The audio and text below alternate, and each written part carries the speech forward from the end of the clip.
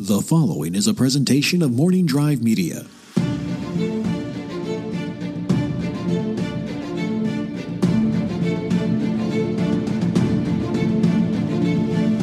We're back for a special edition, a bonus edition of Casterly Talk. It's like the 16th official episode. It counts. This is canon, but it's just me, Ken Napzok, talking to you guys. You know what? I'll be honest with you. Here's the deal. I was going to board a plane to San Francisco, California, do some stand-up comedy with Mark Ellison. At the time of this recording, well, our flight, it was delayed. So I'm home kind of waiting. I was like, do I turn on a video game or do I talk to you all here in the Casterly Talk fandom? Game of Thrones fandom, Song of Ice and Fire. This season rolls on. Season 8. It's inciting a lot of opinions. A lot of opinions. And I'm not here to change your opinion, bolster your opinion. I'm not here to do anything. I'm here to do what I always enjoy doing, which is enjoying Game of Thrones. I love this stuff. I see every episode. It's the next chapter in the story. And if I see something that seems a little weird, a little out of character or bizarre in the story, I wait. I just wait and see where does it go. And sometimes it might go nowhere. Do I like everything straight across? A+ all the way around? Well, not really. I'm kind of slightly confused at the Bronn storyline in Season 8. That's a little minor thing. I know other people are, well, they have a lot of problems with everything. And it's a weird time because I thought Ace and I on Monday was just us. Rachel and Lon couldn't join us last minute. Unfortunately, I thought we did the best we could being honest with our feelings, our thoughts, and we're pretty much aligned, but very different in some things and some issues and some ways we watch the show. But I want to appreciate, I do appreciate, and I want to express my appreciation to all of you in Casterly Talk who reached out and said, we appreciate what you're saying. A lot of appreciation going around here. It's tough. And to those on YouTube, this one's not going on YouTube, who are calling us amateurs, saying we're casual Game of Thrones fans. God bless you. 7 blessings on you. 7 blessings on you. We're here. I did want to have, this is just a quick little bonus episode, and there's some questions I wanted to get to, and I know a lot of you might call in with questions for the entire team. It's just me tonight. I apologize, but it's just a quick little episode with these questions. We got some good ones, and some of them actually are from previous episodes, and I just didn't get to them. Number one, I'm readjusting to life with Anchor. When I used to do Daily Thrones, it was what I did daily. I had a Game of Thrones show, about 10 minutes or more every day for over a year, every day, 7 days a week. Occasionally took some time off. So I was in the Anchor rhythm with the Anchor. You know, if you're on the app, if you have the Anchor app, you can call, leave a message. And I want to try to get to more of those. We got to some of those in the last episode of Casterly Talk with Andres Cabrera, but now I have some sitting around, and instead of waiting for Monday, I wanted to answer them with you all here because there's some good questions. Now, the first one is from a couple weeks ago. Let me see what I got here. A couple weeks ago, and that means, you know, we have some answers, but I still think it was a good thought starter for me, and I wanted to bring it up, play it, and talk about it here. This call is from our friend Alden Diaz. Hey guys, Alden Diaz here. Just wanted to get your thoughts on my read of the Jaime and Brienne knighting scene. Not only is it the culmination of Brienne's arc, where she now finally gets something for herself after a life of faithful servitude and duty, but I think it also caps off Jaime's arc perfectly too. We've got this scene now where 2 character arcs come to a perfect conclusion, 2 characters holding 2 halves of what was once the same sword. Because Jaime now finally got to be part of a moment of undisputed honor. Something with witnesses, something that can make him feel validated. Unlike when he, slayed the Mad King, now people have always looked at that the wrong way. Now he has something that people can truly write down on his page in the Book of Brothers. Turns out that his great deed was in raising someone else up to a similar status. So I'm just curious what your thoughts are on that. And thanks for everything you do. Love the show. Thanks, Alden, calling in here with a great question. That was, again, a couple weeks ago after the big Long Night episode. Actually, not the one prior to Long Night, where we saw the great knighting scene. And we've seen where the story's gone. And still, though, this question, when I heard it today, it got me thinking about Jaime, got me thinking about Brienne and where this all goes, and this idea that we think Jaime's running off to kill Cersei, maybe, but I don't think I still go to the idea that Jaime doesn't know he's going down to kill Cersei. He might think he's running back.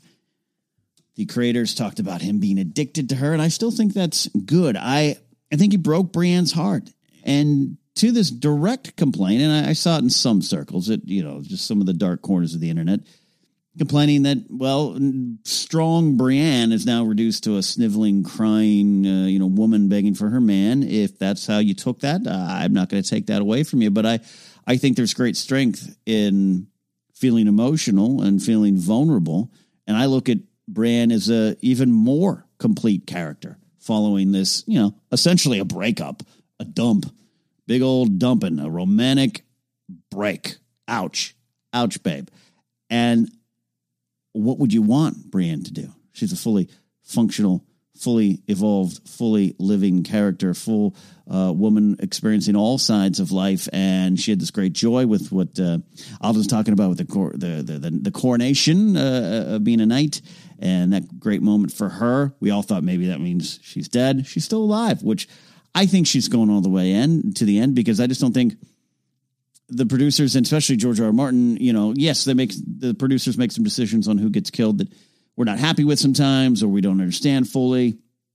But Brienne's just too important of a character, and we really are with her on this journey. She's a lead character. She's a fully developed character, and I think some of the other deaths are not. They're side characters, and that's just the way it is. So I think she's going to make it to the end, and I think it's possible that she'll survive this as too. She's survived every fight she's had.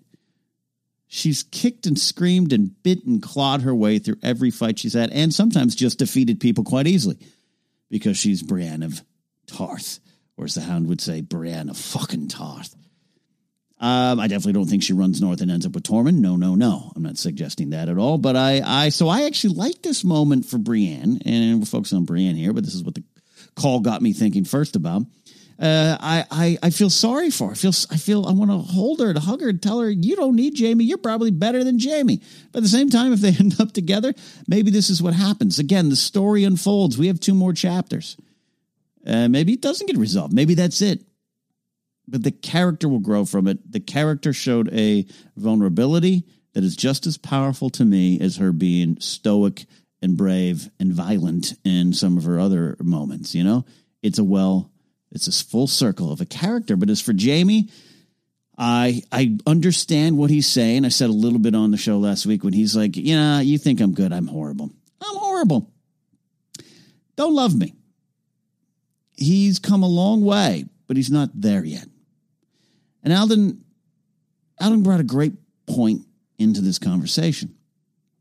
He did do a great deed in terms of the land, in terms of the story, the Westeros. He killed the Mad King. The Mad King was going to burn them all. It wasn't going to be great.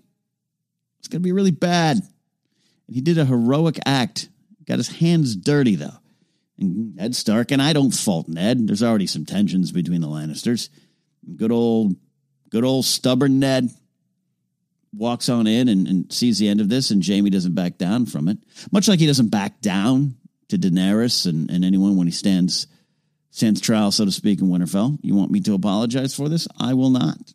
I did it in a time of war. I did it for my family. I did it for the realm, essentially, the Mad King one. So I love what Alden's saying there, that one great deed didn't really have a witness. Ned didn't necessarily witness it. He sees the aftermath, but now he has this Brienne moment, the knighting of Brienne. He does a good thing, and there are witnesses. Now Jaime knows that they know, but does he accept it? I don't think he's accepted it yet. It's all too much. He wants it. He wants to, I think, end up with Brienne, but you hear him talking about the North. His heart's not in it yet. Maybe it will be. Maybe he'll die. But I think there's still some interesting beats left in both of their stories, but particularly Jaime, and maybe their stories are not intertwined anymore. Maybe Jaime, in going down to submit himself to Cersei, going down to joining up with Cersei, and maybe he gets Jealous at Euron's presence, a little fight over the baby. Maybe it is that. I don't know. I don't know where that's going on. But I still think Jaime will learn to accept the love and respect that he's maybe now earned from some people that he hasn't allowed himself to feel. And in that, and once again, do the right thing. Maybe this time, the kingdom will thank him for it. Alden, thank you for that call. Again, a couple weeks ago, but thought starters. That's what we're looking for here. We got this fun call here from our good friend Jeff, and he's not alone. Hey, Ken, this is Jeff, a.k.a. Scribbler. I'm hanging out at work with a bunch of my nursing friends. Hi, Ken. And we have a Game of Thrones question for you. As an avid book reader, I'm really intrigued by a lot of the different locations that we've been introduced to, and the show has really done a bang up job of like really bringing them to life and making them feel really lived in and just very real. So my question is, are there any of the locations from the books that we haven't seen on the show yet that you guys on the council would like to see on the show? And for any of you guys that aren't book readers, are there any locations that we've seen before that you'd like to see again?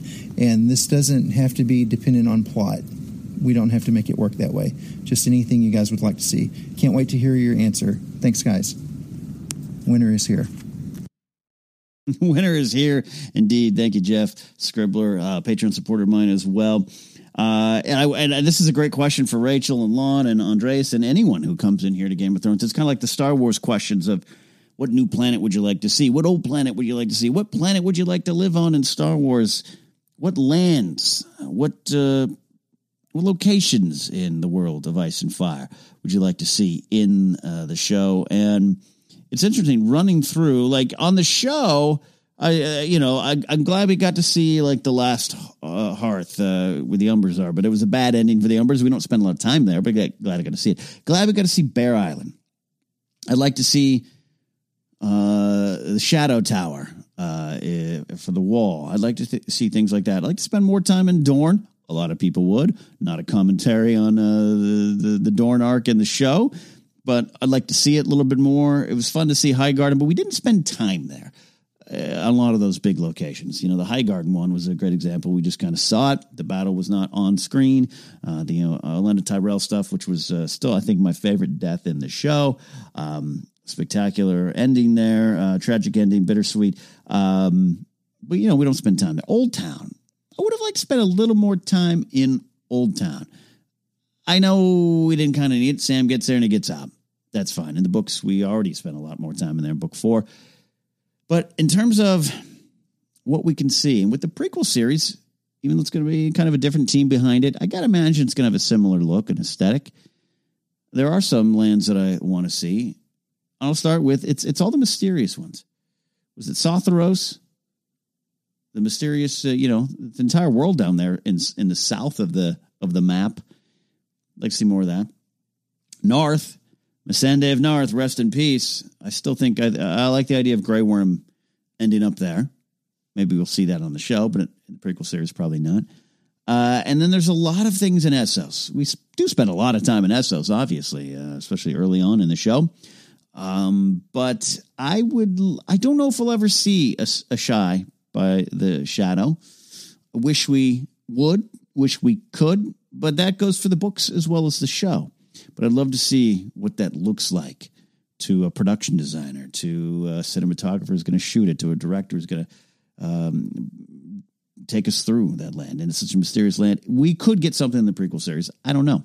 Casualty Talk after season 8 wraps. We're going to go on. Casualty Talk is not done. It might be a bi-weekly show for a while, but we're going to start really looking into the Age of Heroes and the Long Night, the first Long Night, all those kind of things. And we'll probably talk a lot about a Shy by the Shadow. I'd like to see that there. And the Lands of Always Winter.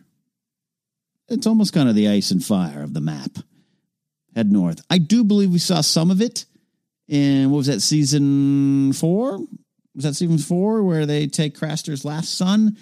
The White Walker takes him all the way up there to that kind of ice castle. We get to see the Night King for the first time. We get to see what his powers are.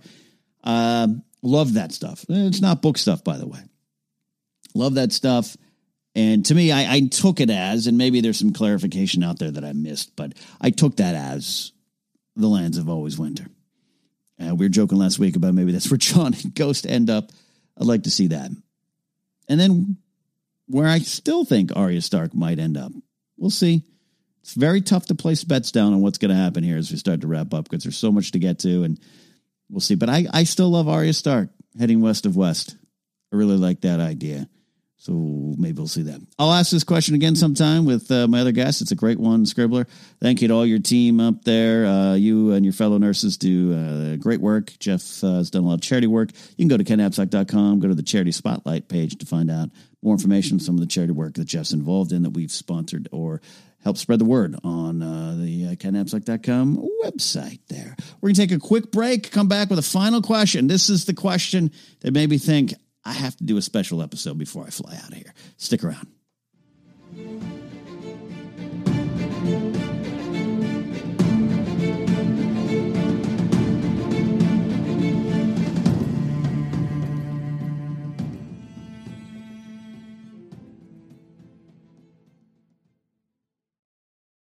When you need mealtime inspiration, it's worth shopping Kroger, where you'll find over 30,000 mouth-watering choices that excite your inner foodie. And no matter what tasty choice you make, you'll enjoy our everyday low prices, plus extra ways to save, like digital coupons worth over $600 each week. You can also save up to $1 off per gallon at the pump with fuel points. More savings and more inspiring flavors make shopping Kroger worth it every time. Kroger, fresh for everyone. Fuel restrictions apply. Another day is here, and you're ready for it. What to wear? Check. Breakfast, lunch, and dinner? Check. Planning for what's next and how to save for it? That's where Bank of America can help. For your financial to-dos, Bank of America has experts ready to help get you closer to your goals. Get started at one of our local financial centers or 24/7 in our mobile banking app. Find a location near you at bankofamerica.com/talktous. What would you like the power to do? Mobile banking requires downloading the app and is only available for select devices. Message and data rates may apply. Bank of America N.A., member FDIC.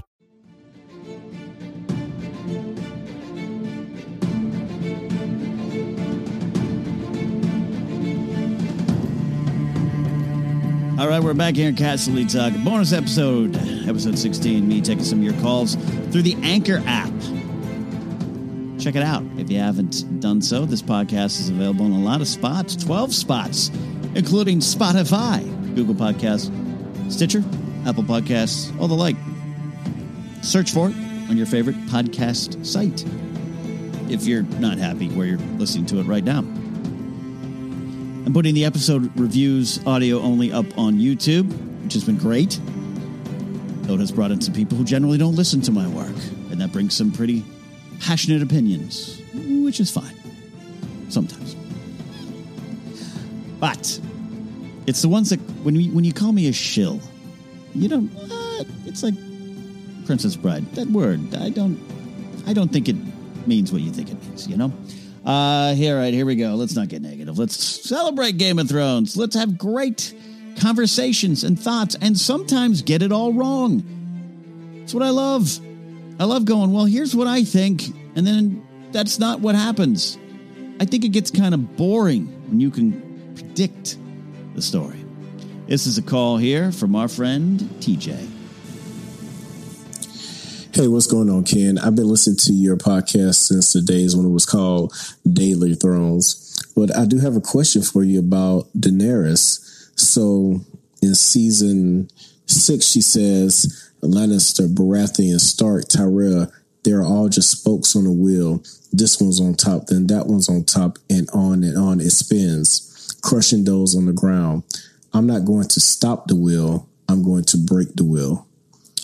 When she says break the wheel, what do you think is her meaning to that? Because in my opinion, breaking the wheel means that she's just going to get rid of the Iron Throne. But from this season, it seems like she just wants to take the Iron Throne for herself. So I really like to get your thoughts about that. Thanks for such a great podcast, Ken. Thank you, TJ, for such a great call and supporting me back in the Daily Thrones days. This was a great call. I was just checking on it today. I was actually showing some people at Collider, like Anchor, suggesting maybe they switch their podcast. And I was like, hey, you get messages. And I saw this one. I clicked on it. And I was like, oh, TJ's asked a great question. This is another one that I'd love to have the team here for, but you get just my opinion here right now. We can ask other people. First of all, TJ, I don't know if you wrote that quote down or not, but you delivered it perfectly. I love that quote. I think it's a core quote as it is for, if it's a core Dany quote, core to who she is. And I gotta tell you, when this one's on top, TJ, perfect reading of that quote. I think that definition for Dany, it's easy for us. I've always been one of the ones that say a democracy returns to the land. The Iron Throne isn't there. At one point, I thought Baelish will take the throne, but he will be ruling over the ashes. Something that, was once said of him. He'd burn it all down to rule over the ashes. I'm paraphrasing, whereas TJ's got the quote exactly down. So I think what it means in the end might be changing for us as an audience. But now I'm starting to wonder if it's always meant this for Dany. She doesn't want to break the wheel. She wants to come over from Essos and change things, just like she's changed it in Slaver's Bay, which will eventually becomes the Bay of Dragons. And she runs into those problems, put a pin in that. But I think in her mind, and this is where people can, I think, sometimes think Dany is full of herself or arrogant, and I don't think that's entirely true. What's wrong with a little confidence? Dany should have some confidence.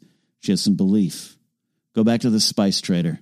Yeah, he's a little condescending to her, definitely is, but I think he's truly like, I admire your passion. Maybe you'll take the Iron Throne, just not with my ships. Dany's always been passionate about what she believes and comes to believe is her destiny. She doesn't believe that at first. When we first meet Daenerys Targaryen, I don't think she's thinking about the Iron Throne. It's her brother's throne to have if anyone's going to take it. And along the way, she realizes he wasn't worthy. Then along the way, she feels as though she's worthy. And again, I don't think that's a bad thing. Jon Snow currently, or Aegon Targaryen, the 49th, he probably is being told he's worthy, maybe feels he's worthy, but doesn't want to be worthy. That's great, and we love Jon for it, but I don't want to applaud Jon for, I don't want it. And I don't want to talk negatively of Dany for going, I want it. I want it. Because in this world, it's hers. I mean, now she, of course, believes, as would anyone, that it's Jon's or Aegon Targaryen, the 992nd. So that causes her some righteous panic because she knows people will definitely want to put him on the throne. Even if their right to it was currently equal, they'd put him on the throne. That's why I love that conversation with Tyrion and Varys. It's very honest. Varys is saying he's got the better claim in a lot of ways, not just the lineage, not just being first in line, so to speak, but he's a man, and that's what's going to cause people to do it. And Tyrion's right to say, well, that's, being a man doesn't mean you deserve it. Varys, I think, agrees, yeah, but we're talking the politics of it. I think that's a very realistic thing, and that should frustrate you. Again, as we talked on the show this past week, like some of the storytelling should make you feel queasy, should frustrate you because we're dealing with a realistic story. So I think all this, when I think about it, man, TJ's is a great thought starter, man. Going back to that quote, I think not that she thought she'd be a welcomed conqueror, but she's been told enough.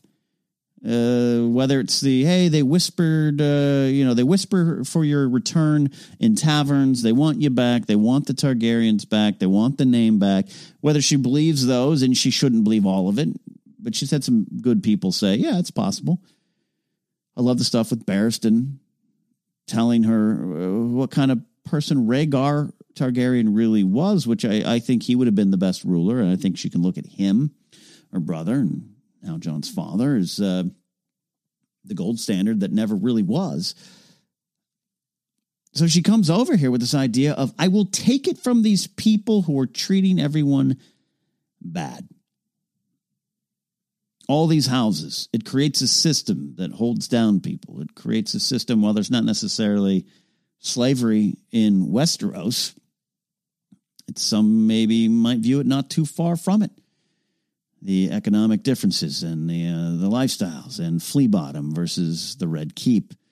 Dany's probably very aware of that. I think she's very aware of that. She's empathetic to that. She's sympathetic to that. She knows it.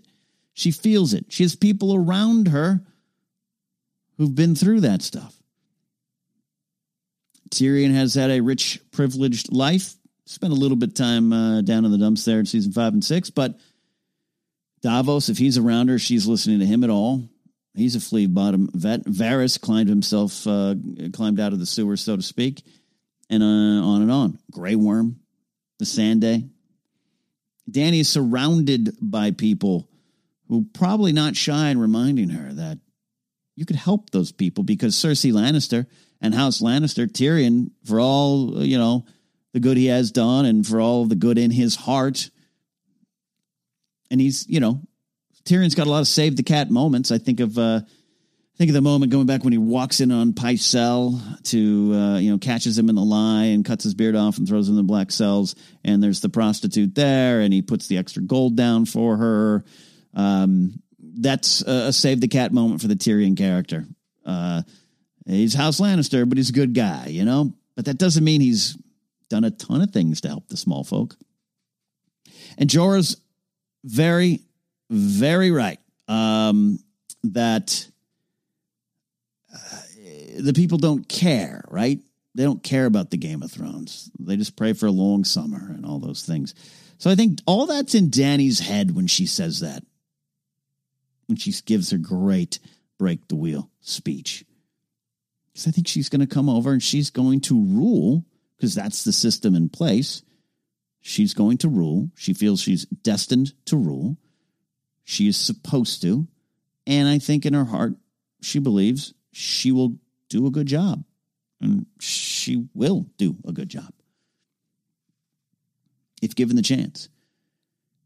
If she doesn't have to worry about war, doesn't have to worry about burning places down, doesn't have to worry about people trying to cut her down, stand in her way, disparage her, overlook her.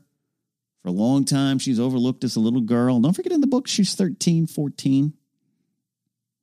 Going back to that Spice Trader, I love the Spice Trader character, but he's clearly, all right, cute little girl screaming about your dragons. She's dealt with all of that. She knows she'd be a good queen. But by the time she gets to Meereen, and remember, she sits there and says, I'm going to stay here. I'm going to stay in Meereen because I've overthrown 2 other spots. Astapor, Yunkai. I've gone in there and I've broke the chains, and now things aren't good after I've left. I've got to stay. I can't rule Westeros unless I got a little bit of a resume. So let me do it. Meereen doesn't go smooth. It really, really plays out that way in the books. But we're dealing with the show right here, right now. I think it's the same. She learns, but then it's time. It's time. Now it's time. Now we're going to go conquer. Daario Naharis tells her, you're a conqueror, Daenerys Stormborn. But I think she thinks, I'm going to go conquer. I'm going to win. And I'm going to sit on that Iron Throne. And I'm going to treat people right. But now, it didn't go her way. She listened to her advisors. Things happen. I don't think you can blame every advisor. Sometimes you just get out maneuvered and outplayed on the battlefield. She burns the Tarleys, and people don't like that. And it's kind of like, well, I'm making a command decision, but people fight that. Think of Alistair Thorne talking to Jon Snow in season 4, episode 8, Watchers on the Wall. Excuse me, episode 9. Apologize. Right? Yeah. Been a while. The whole speech about clever little twats and leadership. That is a leadership speech. You want to know what it's like to be a boss and how hard it is to truly be a leader? Go to Alistair Thorne talking to Jon Snow. And it carries over for Daenerys. She had to believe in her decision. Even though burning the Tarleys wasn't received well, she has to stand by it. She has to stand by it. And Olenna Tyrell saying to her, season 7, you're a dragon. be a dragon. I think all this is rolling around her head, and the idea of breaking the wheel never changed for Dany, and it hasn't changed for Dany. She wants that Iron Throne because she knows she can do good with it. She doesn't want to be a tyrant. People may say she's acting like a tyrant. I think she's been pushed into that. And after this last episode, she is absolutely being pushed into it. Kind of why why I really like this episode. I don't think Daenerys Targaryen is just being, quote, made to be the bad guy or the big bad here, or we're supposed to think she's the Mad Queen. I think there's some real justifiable reasons for her to decide enough's enough. I'm burning the bitch down. It's just, I think, our definition of what Dany meant by breaking the wheel.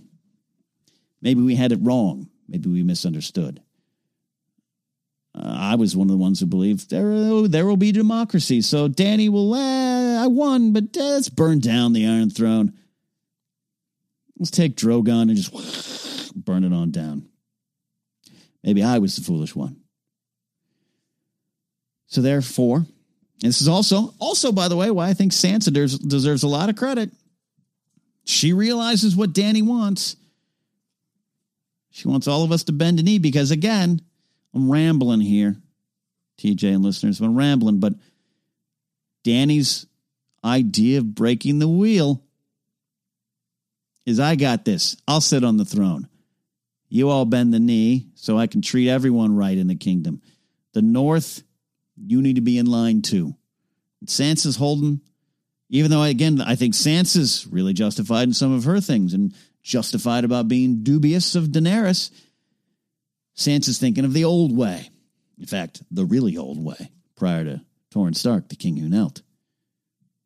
It's fascinating. This is also why I really love this season of Game of Thrones, because everyone's got a solution, and every solution seems somewhat good. I can get behind almost every solution that's been put out there by the major characters. So to go to your question, TJ, what do I think it means now? I think it means what it always has meant for Dany. Her destiny. Her lineage. And then in her heart believing that once she gets it, she can do good. The tragedy might be that no one else believes her, that no one over here trusts her, and maybe she should have stayed in Essos. We'll find out. It's great stuff.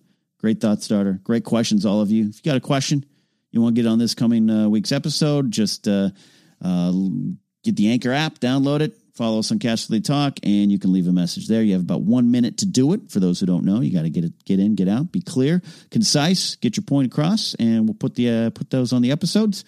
And then we'll do this going forward, too. Just because Season 8's wrapping up does not mean Casterly Talk is going away. We're here for a while.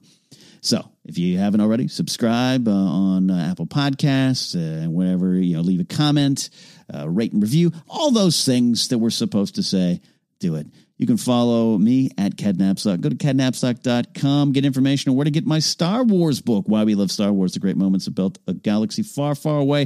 Going to be released next week from Mango Publishing. Excited, nervous. I hope you guys enjoy it. So that is it. We'll see you for the breakdown of episode 5. We're almost done. Unbelievable. That's Casterly Talk. Thanks for listening.